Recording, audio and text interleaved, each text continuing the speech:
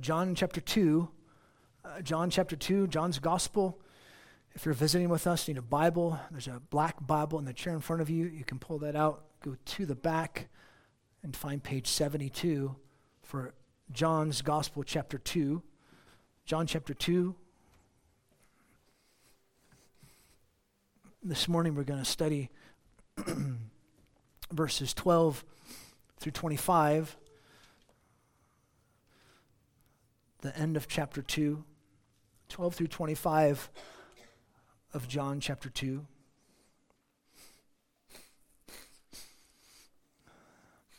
Let me read and then we'll jump in. After this, he and his mother and brothers and his disciples went down to Capernaum, and there they stayed a few days. And the Passover of the Jews was near, and Jesus went up to Jerusalem. And he found in the temple those who were selling oxen and sheep and doves and the money changers seated. And making a whip of rope, he drove all out of the temple with the sheep and the oxen, and he poured out the coins of the money changers and overturned their tables. And to those who were selling the doves, he said, "Stop doing these things. Stop making my Father's house a house of market." His disciples remembered that it was written, "Zeal for your house will consume me."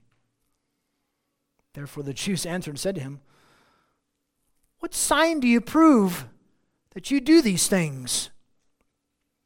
Jesus answered and said to them, "Destroy this temple, and in 3 days I will raise it."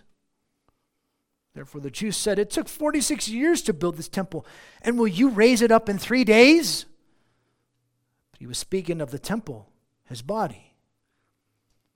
Therefore, when he was raised from the dead, his disciples remembered that he said this, and they believed the scripture and the word which Jesus had said. And when he was in Jerusalem at the Passover, during the feast, many believed in his name, seeing the signs which he was doing, but Jesus himself was not entrusting himself to them, for he knew all men. And because he had no need for anyone to testify concerning man, for he himself knew what was in man.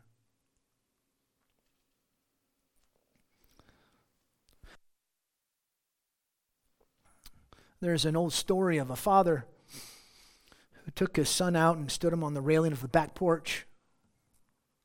He then went down, stood on the lawn, encouraged the little fellow to jump into his arms. "I'll catch you," the father said confidently. After a lot of coaxing, the little boy finally made the leap, and when he did, the father stepped back and let the child fall to the ground. He then picked up his son, dusted him off, and dried his tears. "Let that be a lesson," he said sternly. "Don't ever trust anyone." Nice father.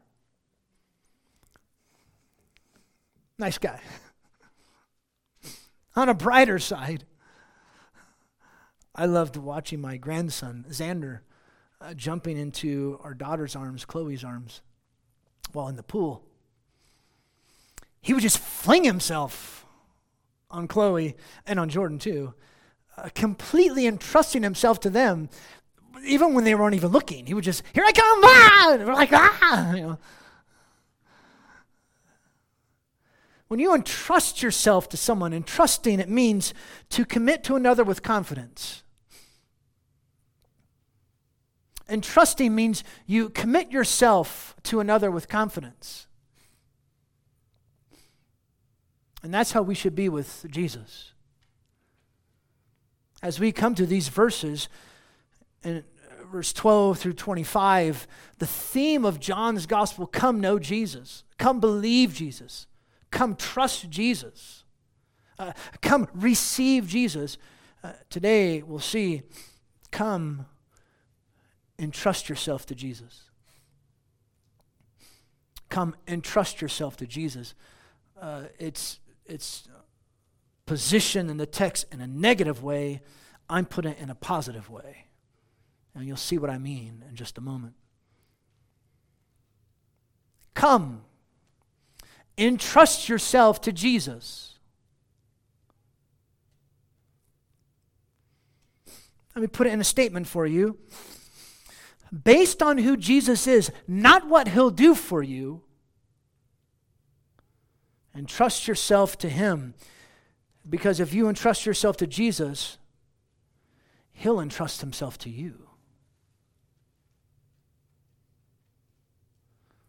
Based on who Jesus is, not what he's going to give you, not what he's going to do for you, not because he's going to give you your best life now.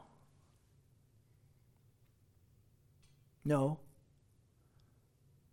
You entrust yourself to Jesus based on who he is. And if you entrust yourself to Jesus based on who he is, he'll entrust himself to you. Another way to put it, a longer statement.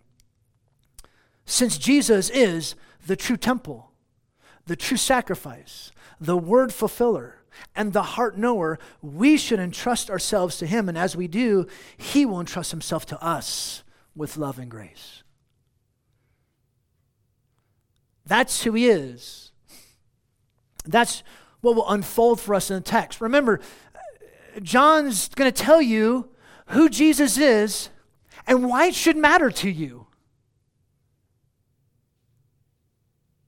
It's not, well, what does this do for my life, the Bible? You're looking at the Bible all wrong.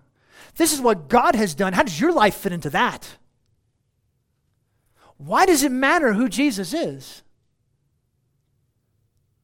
He's the true temple, the true sacrifice, the word fulfiller. He's the heart knower. You should entrust yourself to him. And as you do, he'll entrust himself to you with love and with grace. See, our whole lives must be Jesus-centered, which means you center upon the cross, his resurrection, and the significance of that work in your life. Our whole lives must be Jesus-centered, which centers upon the cross, his resurrection, and the significance of that work in our lives. Jesus was passionate for himself. We should be passionate for our Jesus. Jesus was passionate for the worship of God. We should be passionate for the worship of God.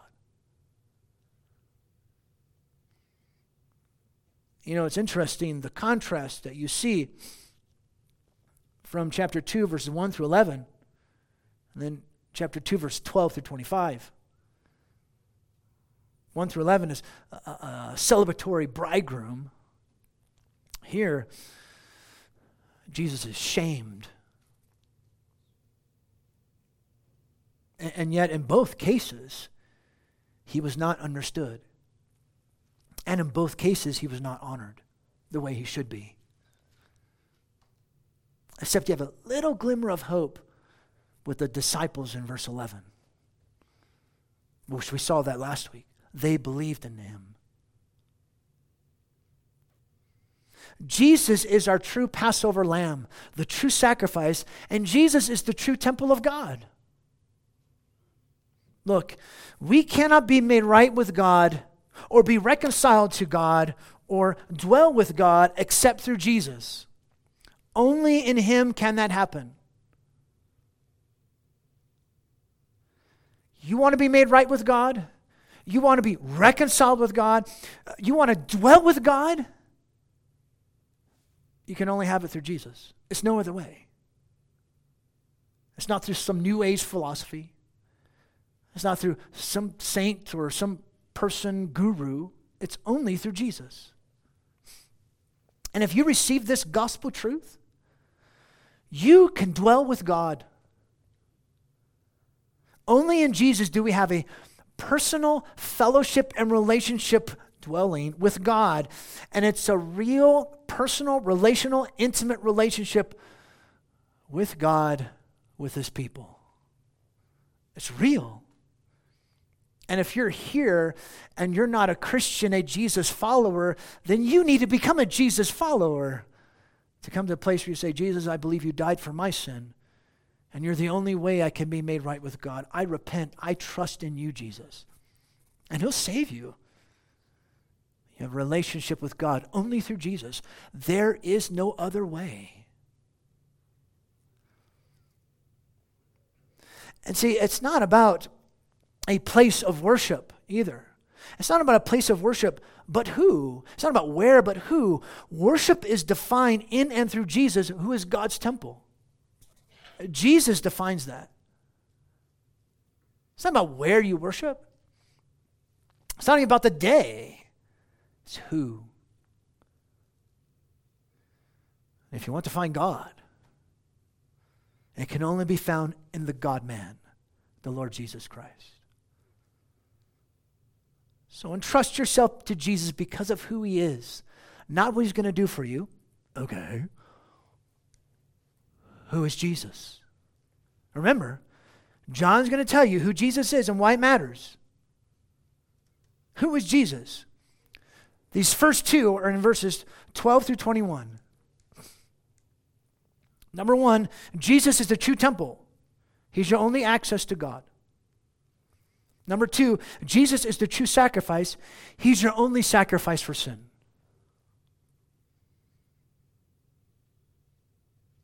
He's the true temple. He's the true sacrifice. True temple. He's your only sacrifice, he's your only access to God, the true sacrifice. He's your only sacrifice for sin. There's no one else. There's nothing else. Let's walk through and see how this unfolds for us. 12, it's like a connecting statement between verse 11 and 13, but John gives no indication of the timing of the events, because he says just after this, he and his brothers, his mother, his disciples, they went down to Capernaum, and these brothers are Jesus' half-brothers, the children of Joseph and Mary. They descended down from Cana into the city of Capernaum. It became kind of home for Jesus. Verse 13, and the Passover of the Jews was near. The Passover, this is a feast which celebrated Yahweh's great deliverance of his people from Egypt, Exodus 12. Every year they would celebrate this. And it's the Passover of the Jews, that is the residents of Judea. And Jesus went up to Jerusalem because Jerusalem's on a hill. And now notice he begins to cleanse the temple. And before we jump into this cleansing of the temple, we need to make something clear. Or I do. I, as well as others, am under the persuasion that the gospel writers record two cleansings. The synoptics, Matthew, Mark, and Luke, record one cleansing that happened at the end of Jesus' ministry. This one in John's gospel happened in the beginning. There's two cleansings of the temple.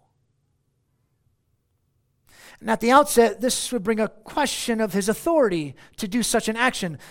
And the second time, this is where what happens in the synoptics in Matthew, Mark, and Luke, that would have been the last straw for them. But here, the first cleansing, which happened 2 years before the second cleansing that's recorded in Matthew and Mark's gospel and Luke's gospel, this first cleansing is going to be about authority and the very presence of who's there in the temple. You'll see that unfold. Notice what happens, verse 14. He found in the temple those who were selling oxen, sheep, and doves. Now, the word temple here means the whole temple precinct with its buildings. Specifically, they're in the court of the Gentiles. Yet Jesus would use a different term for temple. When he would use the term temple, he would use the other word for temple, which is naos, which is used to denote God's dwelling place. So it was in this court of the Gentiles where they were conducting their quote-unquote business of the Jewish sacrificial religion. All three animals, oxen, sheep, and doves, were used in the sacrificial worship. Animals were sold here out of convenience. So you didn't have to bring your animal, you just buy it there. Notice the end of verse 14. And the money changers were seated. The temple tax had to be paid. And it was paid in the Tyrrhenian coinage because of its high purity of silver. And obviously they were charging a high price to exchange the money. But you're going to notice something. The emphasis in this cleansing was not the robbery of these people. It was their presence It became a house of business. They weren't supposed to be there. Look what happens, verse 15. Making a, says New American Standard, scourge of cords, which is literally a whip of rope. He drove them all away. Not just the animals, but the people. One writer says it was forceful but not cruel. Here you see just righteous anger from Jesus. Drove all out of the temple with the sheep and the oxen. He poured out the coins of the money changers, overturned their tables. Now John is showing us the truth here. The Lamb drove out these sacrificial animals because he replaces them. Their blood was inadequate. Only his blood would be sufficient and adequate to dwell with God. They were insufficient. See, Jesus' concern was their location in this transaction. They shouldn't even be there. They had no business being there, no pun intended. But even greater, it was the sacrificial failure of the oxen, sheep, and doves. Notice how Jesus was passionate for truth, for righteousness, purity, presence, grace, love.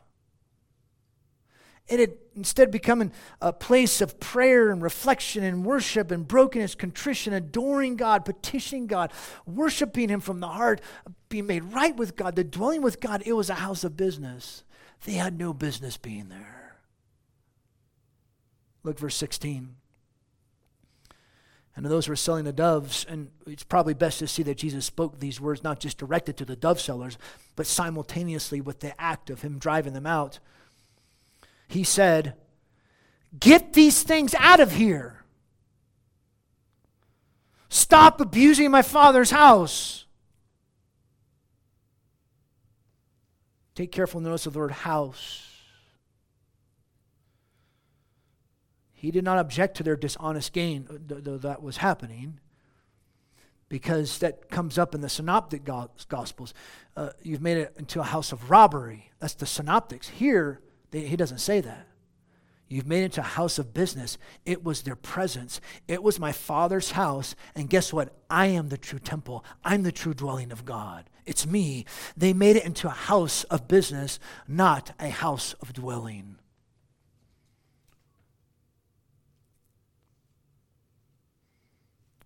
Verse 17. His disciples remember that it was written, "Zeal for your house will consume me." This is a quote from Psalm 69, verse 9. We're going to talk more about this whole aspect in just a moment. But you're going to see here what's going to unfold for us is if you want to understand the actions of Jesus, you must interpret them through the grid of Scripture. God's Word and God's Word are both authoritative and unified. Why this psalm? In Psalm 69, people were reviling God by their worship. The psalmist, he publicly protested this, but it caused him to be reviled by them too. So this is actually a prophecy of the greater David to come. Jesus would fulfill this psalm, facing shame, ultimately facing the shame of the cross. So here you see Jesus held high pure worship of God, and the way to have that relationship with him, the person who's the focal point of that relationship between God and man, it was the true temple. It's found in him, in Jesus.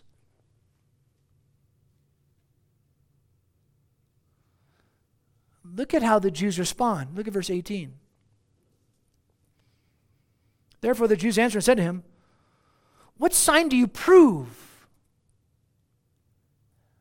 Deknumai, which means to prove something. What sign do you prove to us? Interesting. Psalm 69. They're the ones who revile God and will bring shame upon Jesus. And here, this is exactly what they're doing. And by the way, when it says the Jews, it means the representatives of Judaism. Those are the Sanhedrin. What sign do you prove to us that you do these things? They're the temple authority. So what higher authority do you claim? What are your credentials? What right do you have to do this? And yet, in this very question, they're so obtuse. In this way, first, they did no self-examination regarding Jesus' temple cleansing. Hey, maybe it's justified. You ever thought about that? Which showed they were more concerned with authority. They were more concerned about authority than worship. They were more concerned about their authority and their place of authority than worshiping God. But something else, that's a stupid question to ask. I mean, think about it. Does God domesticate himself in this way to humans? Well, yeah, I'm going to show you here. I'll do a little thing for you. What kind of God does that? God proves himself to people like that? If that's the case, then that God is not worthy of worship.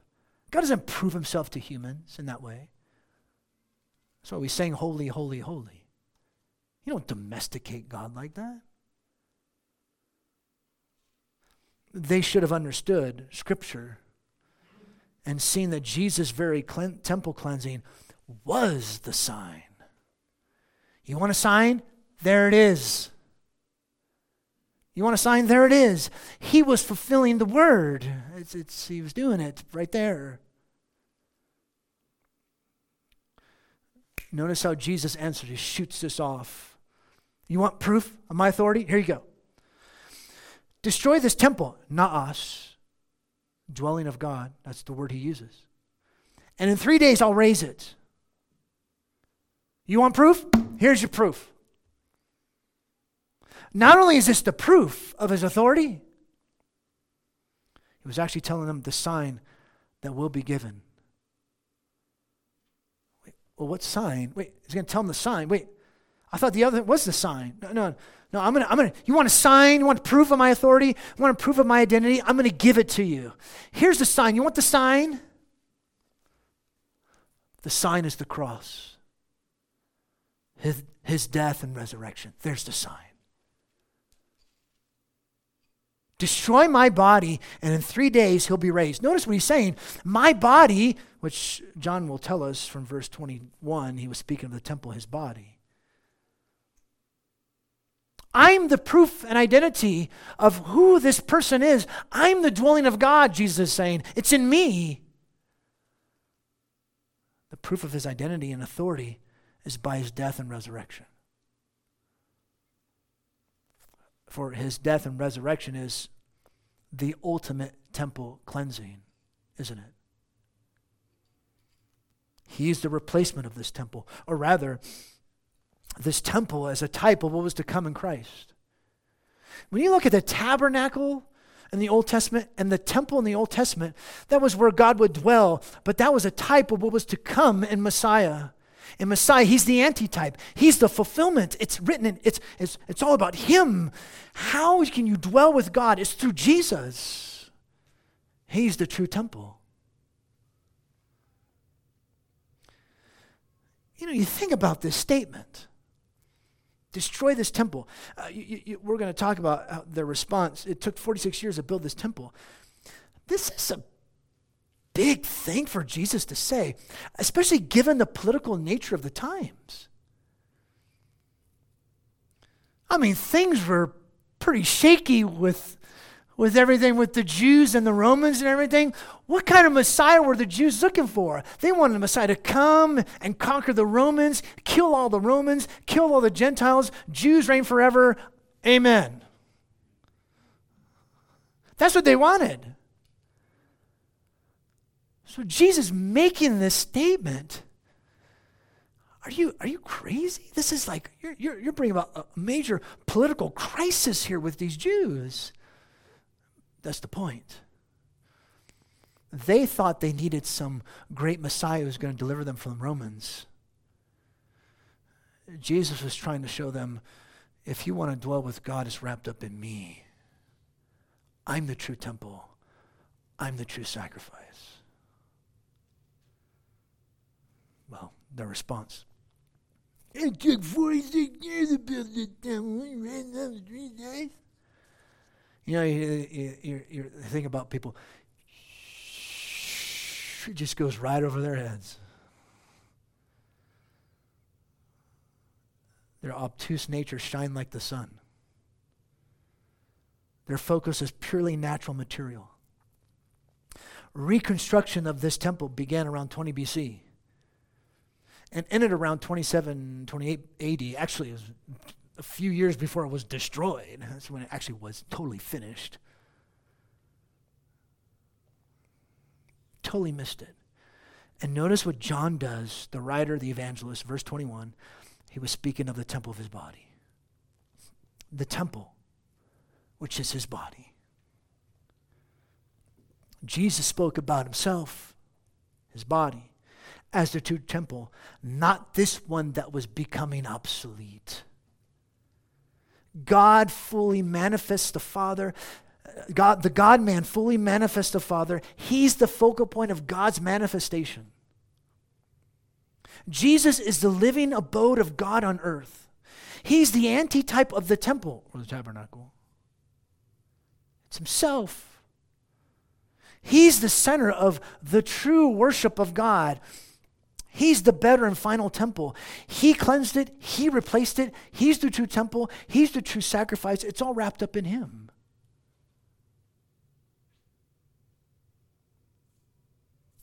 That's why you should entrust yourself to Jesus. He's the true temple. He's your only access to God. He's the true sacrifice. He's your only sacrifice for your sins.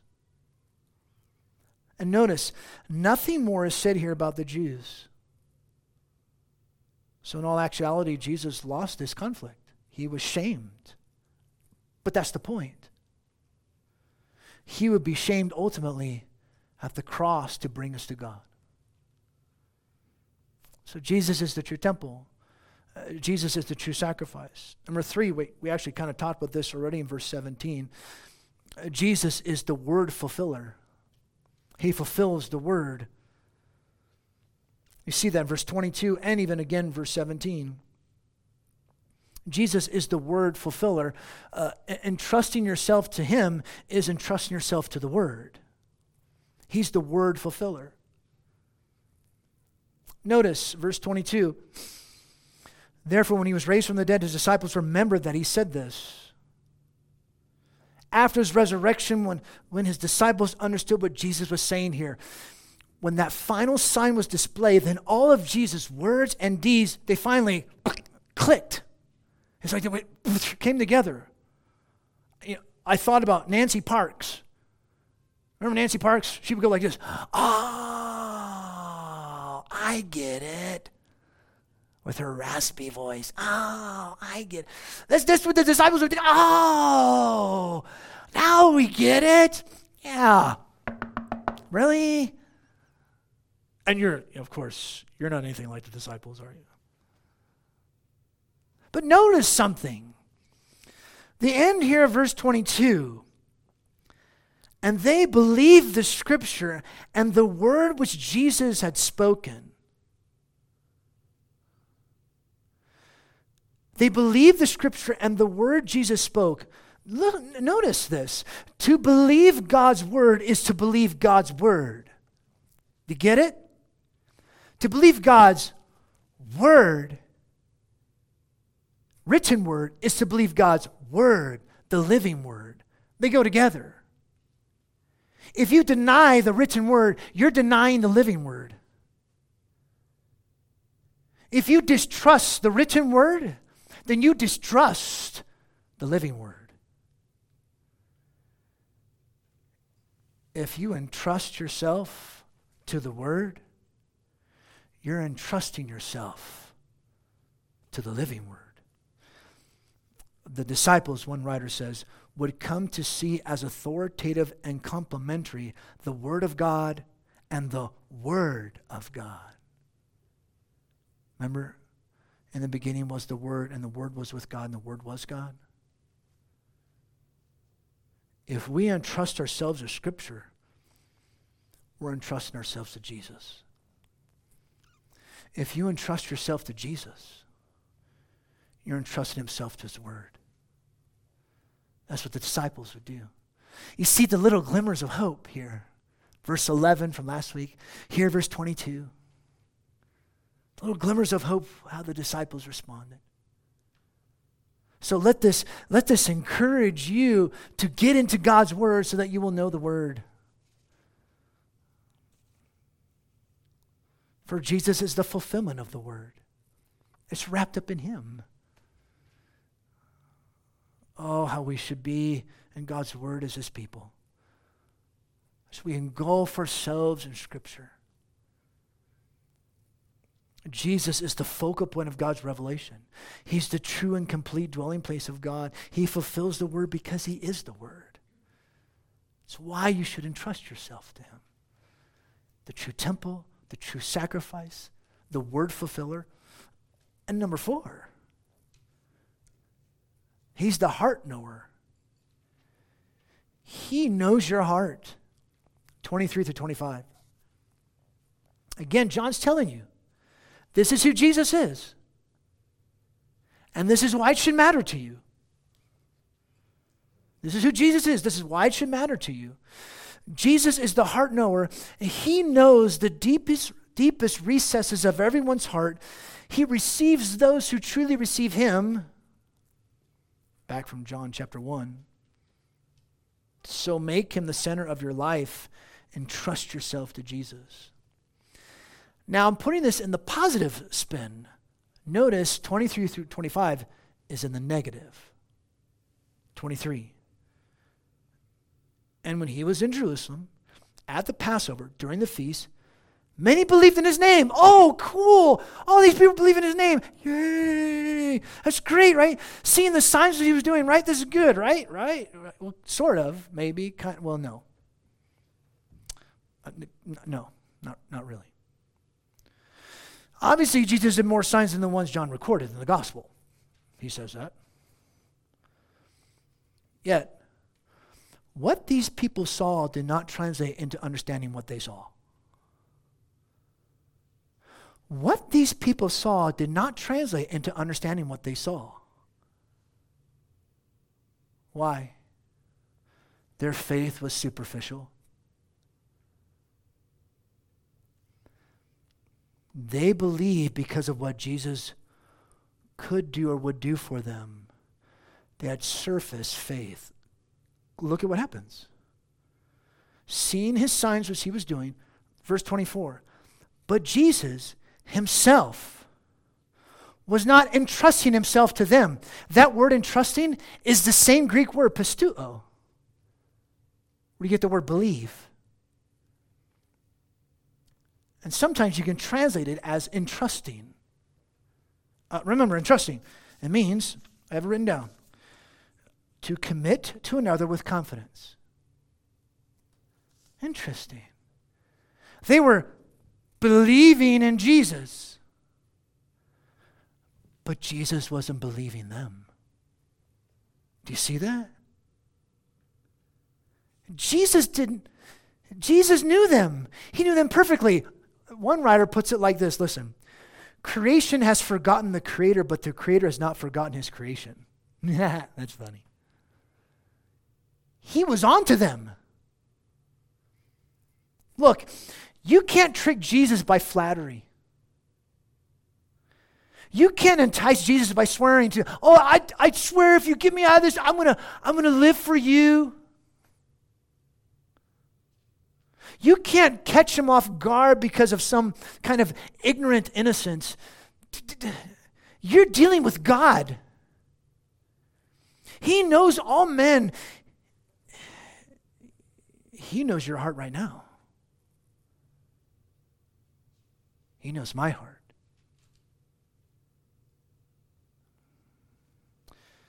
Jesus himself was not entrusting himself to them. Why?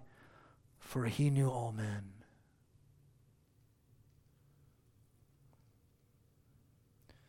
This tells us something. A distortion of Jesus could not be the object of their faith. A distortion of Jesus cannot be the object of your faith. Jesus does stuff for me. Jesus is going to do things for me. That's a pretty superficial faith.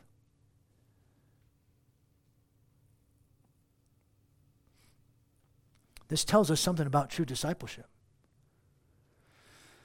Correct belief in Jesus displays true discipleship in Jesus, and true discipleship of Jesus has correct belief about Jesus.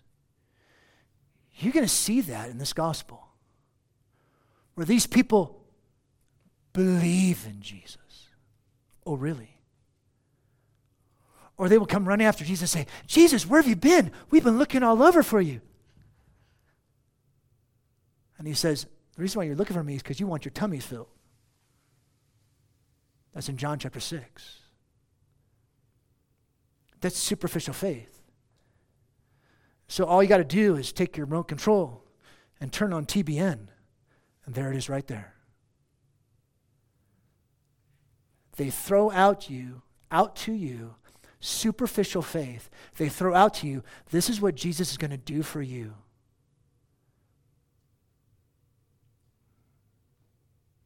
No. That's not how Jesus works. Look at the next part, verse 25. And because he had no need for anyone to testify concerning man, for he himself knew what was in man. No need of anybody to bear witness to testify. No one tells Jesus about humanity because he already knows humanity. Jeremiah 17:10, God searches and examines the heart and mind. Why? Because Jesus is the God-man. He's the creator.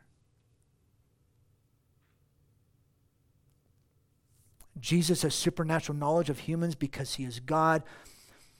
Now I'm putting the positive spin on it. As we entrust ourselves to Jesus because of who he is, he entrusts himself to us. Entrust yourself to Jesus because of who he is, not what he's going to do for you.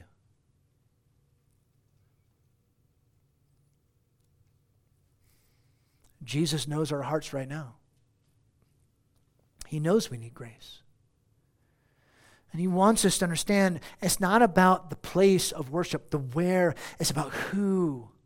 Worship is defined in and through Jesus, who is God's true temple, God's true sacrifice, the one who fulfills the word, the one who knows our hearts. If you want to find God, it will only be found in the God-man. Jesus is the true temple. Jesus is the true sacrifice. He is the word fulfiller, the heart knower. So we should entrust ourselves to him. As we do, he'll entrust himself to us with love and grace. See, I put that verse 23 to 25 in a positive way, because 23 to 25 is actually a negative. If you entrust yourself to Jesus because of what he's going to do, he's not going to entrust himself to you. That's the flip end of this. Our whole lives must be centered upon Jesus, which means you center on the cross, his resurrection, and the significance of that work in your life. So, based on who Jesus is, not what he'll do for you. Give me this, give me that. Do this for me, do this for me. No. Based on who Jesus is, entrust yourself to him. And if you entrust yourself to him, he'll entrust himself to you. Let's take a moment and pray.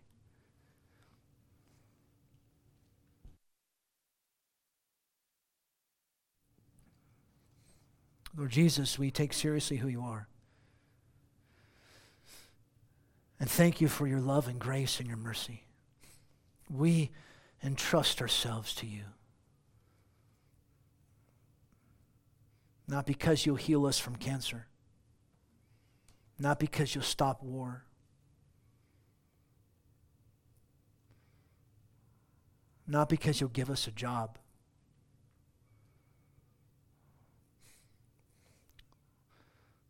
Not because you'll give us a family.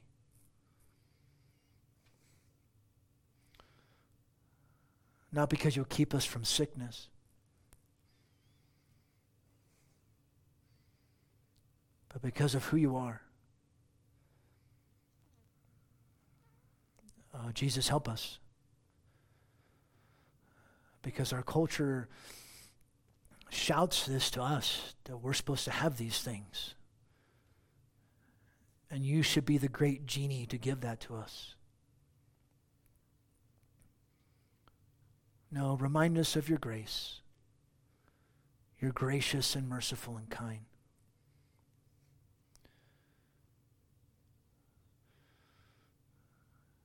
You're the only way by which we can have dwelling with God. You're the only sacrifice for sins.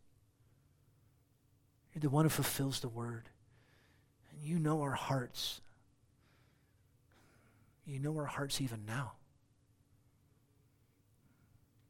We take that seriously. Thank you for being so gracious to us, Jesus. Please give us grace to keep entrusting ourselves to your word, which is entrusting ourselves to you.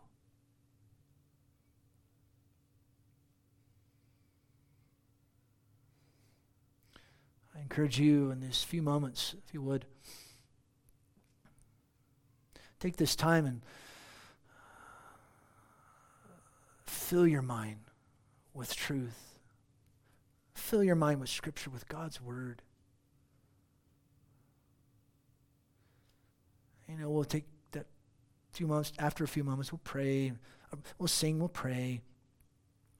We do that, but this is a special time for you, between you and the Lord, to reflect upon the things that God has said, as we sang, "Speak, O Lord."